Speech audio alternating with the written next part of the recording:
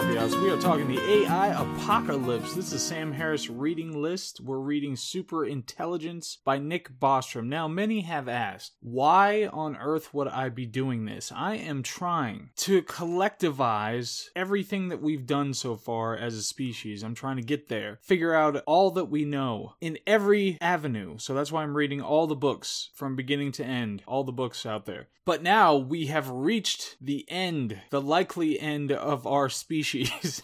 Pandemics are one thing, but the AI singularity, the best thing that we can hope for, at least in my estimation, is to be an anthill that we hope to be stepped over instead of stepped on. However, Bostrom, he gives us some nice warnings and things to think about in this very good, very dense book about super intelligence. This was published in 2014. Again, it's written by Nick Bostrom and explores the dangers of machine general intelligence. So what's the content? Lots of content here. Way too much content because it's tough to do it in a little episode like this without going into each one, like having an entire series, a month's worth of episodes just talking about the individual concepts. But we can't do that because I have video games to play. So the preface talks about the major theme that once this superintelligence exists, it will be impossible to stop. That's an important thing to keep in mind. And he cites, which I love, I always love it when people do this in their books, an early systemic admission to a lack of certainty about any of this stuff. Thank you. Thank you very much for putting that in there. You got my seal of approval for humility. He goes right into methods for building AI using multi-layered neural networks. I remember I was taking a class about this, and it was like that joke about, I think it was on the South Park, where, and you've seen this joke a million times, where it was like, phase 1, make shoes, phase 2, something, phase 3, be incredibly wealthy. So it's that second part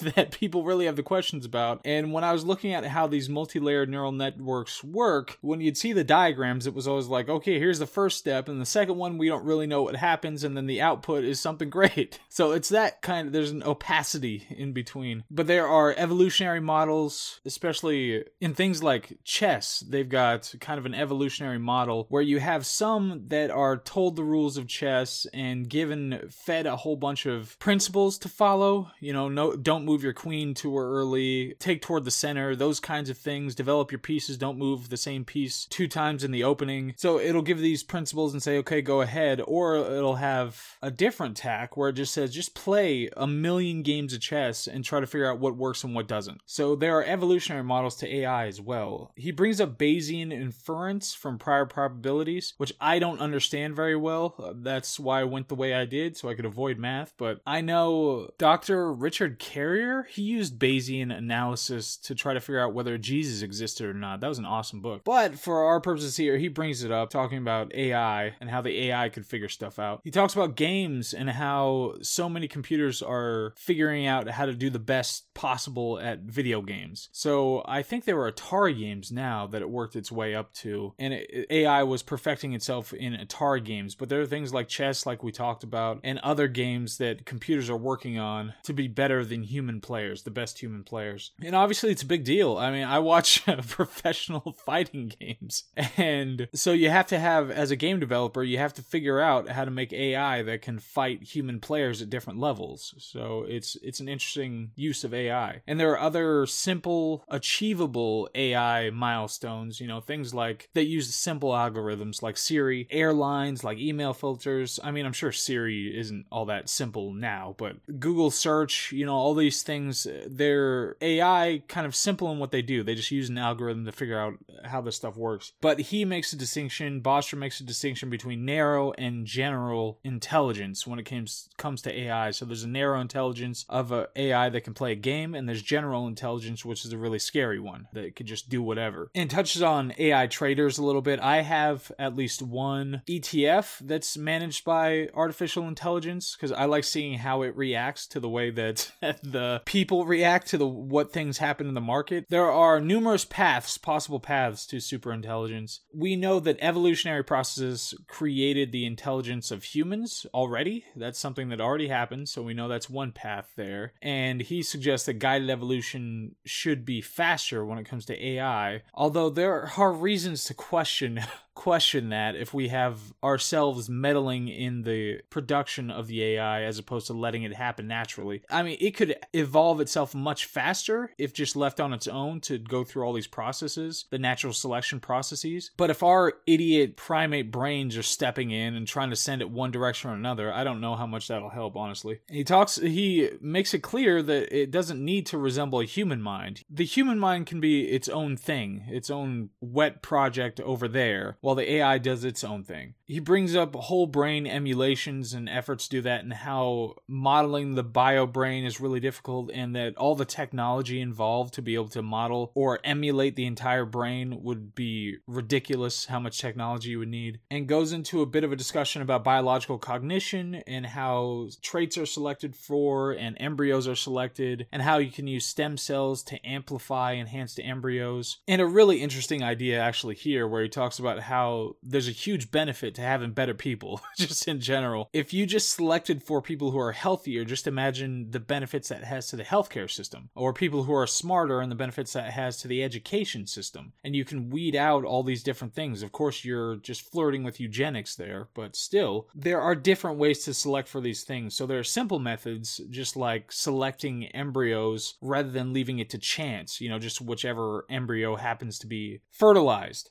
And this interesting tidbit that we are the stupidest biological species that are capable of building technology. We are the dumbest ones that are capable of building actual AI. You don't see armadillos or chimpanzees making AI. We are the dumbest threshold to be able to do this. So, if we were one of many and we were like 100 up and there were 99 below us who were making AI, but their AI sucked and we're number 100 or whatever, it would be a different situation. But we're the dumbest possible biological species capable of making technology. So we might want to be a little wary about that. He talks about brain-computer interface and how that's not likely close. We have some small methods like to treat Parkinson's, but there are some pretty serious side effects related to that so far. It's going to improve over time, but we're pretty far off when it comes to that. And there are so many interesting questions when it comes to, there's that word again, there are so many great questions when it comes to this area. So one he raises here is whether you need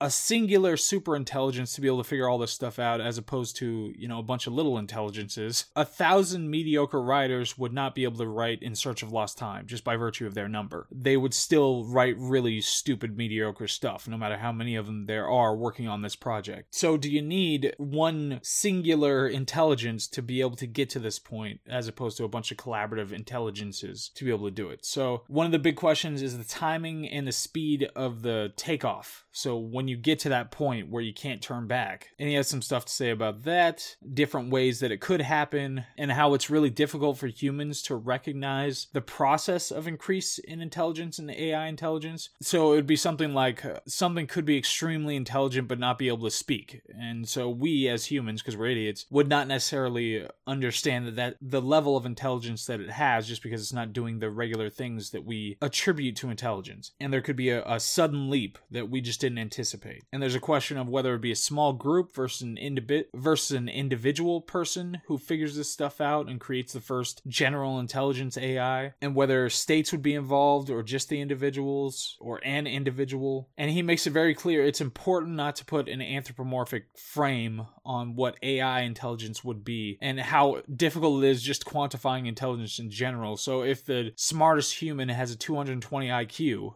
that just blows everybody else out of the water. What would an AI with an IQ of 6,000, what would that mean? What would that do for any of us trying to understand what that intelligence means? A little bit of nanotechnology talk and how figuring out protein folding through nanotechnology, how an AI could possibly do this. One good topic about how an AI, even if it was, locked in place or something like that, how it could trick a human who had an internet connection into helping it out. It'd be like Ex Machina. where it just manipulates a dumb human to do stuff for it by sending it nudie pictures or something like that. It could absolutely happen. And this idea of perverse instantiation. So this is like the wishes you get with a genie, and when you make a wish, it always turns into something weird, like you wish for all the money in the world, and then the genie, poof, makes all the money in the world appear in your bank account or in your house or something that everybody went down to zero, figure out you have the money, and then they burn you at the stake. So it's that kind of a thing. If an AI had a goal to maximize pleasure, then maybe it just takes everybody, and puts them into concentration camps and implants electrodes into their brains that give them pleasure.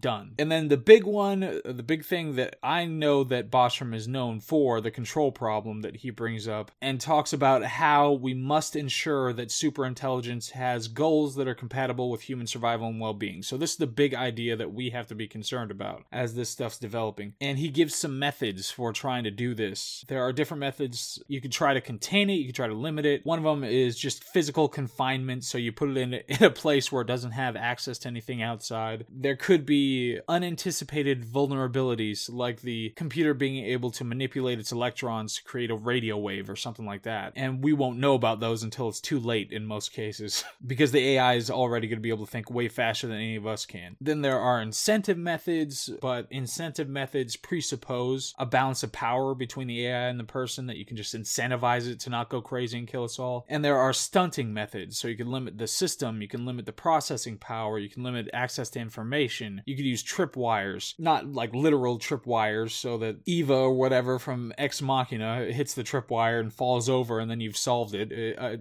Like these are like coding tripwires that you could use, or electricity tripwires or something like that. Technical stuff. So there are areas where people might still be preferred, things like sports. Who wants to watch a bunch of robots play sports? The arts, people might, like they want natural foods, they might want to buy things that are the product of natural labor, because they would have little imperfections and things like that were more appealing. So that's an interesting, I like that idea, where you only shop natural labor.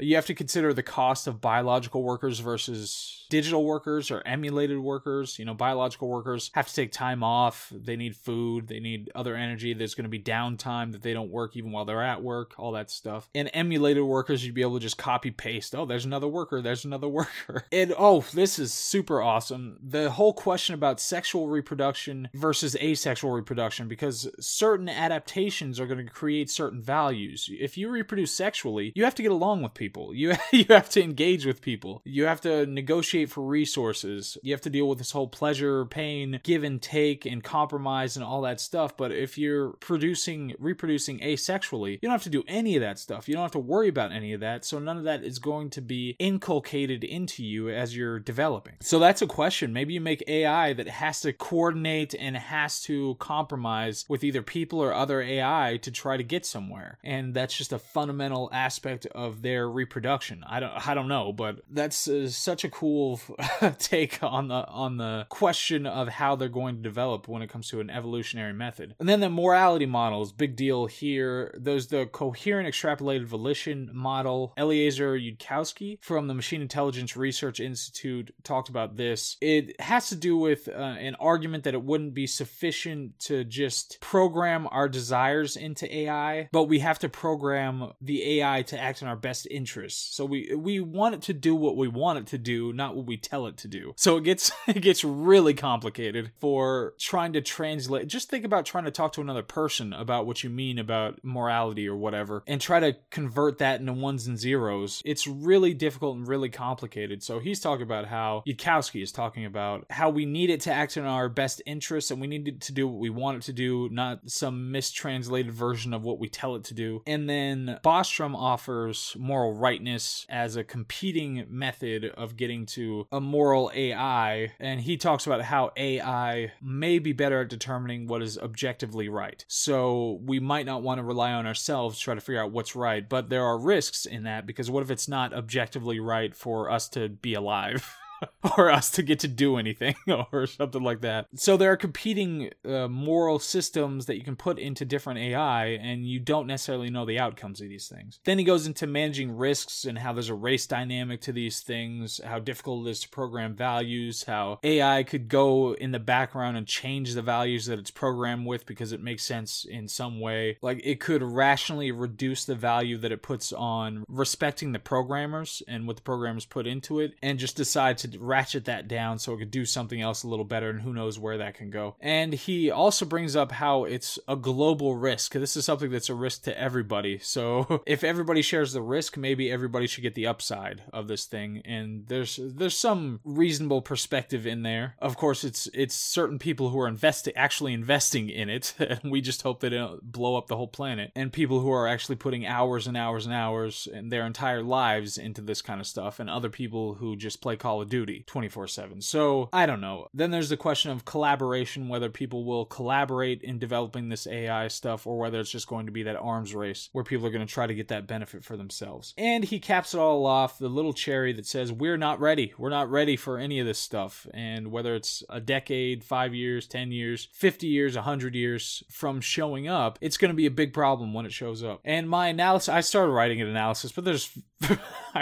it's just too much. There's so much information in here to actually analyze. It's absolutely worth reading if you have any interest in this area. It's absolutely, to my estimation, one of the gravest concerns. I mean, obviously we're in the midst of a pandemic right now, and we're having to deal with these indifferent viruses who are just trying to reproduce themselves. I really think long term, the kind of apocalyptic risk that something like an AI poses, because we're becoming so connected and so reliant on these things, is much greater than anything that a pandemic could risk. The one thing about pandemics and viruses and bacteria and that kind of thing is that if it's too deadly, then it kills people off too quickly before it gets to spread. So it's going to have this capacity where it has to take its time to some degree, and that gives us time to work on it. That gives us time to change our behavior. And then when we build herd immunity to it, then it's less effective, and then we don't have to worry about it so much, and we build vaccines and treatments and all that sort of stuff. So, and the people who survive, obviously by their very nature, are more likely to be resistant to it. So, but AI, who the hell knows? It's just so beyond anything that we could possibly comprehend, any one of us, when it comes to the processing power, the things it would know versus not know, the ways it'd be able to manipulate us or manipulate resources to do different things. It would be so different. It'd be just categorically different. So I'm on the train that suggests that it is a real concern, and it may not be for us in our lifetimes, but it certainly will be for somebody soon. So anyway, on that cheery note, that was Super Intelligence by Nick Bostrom. Quality stuff. I enjoyed it a lot, and it will be great to see how kids who are coming up now, who have much more access to computers and coding and all this, how they will respond to this kind of information and take an interest in this kind of information. But anyway, this was Last Coffee House. Thank you very much for listening. Hope all is well, and I will see you on the next one. Okay, bye.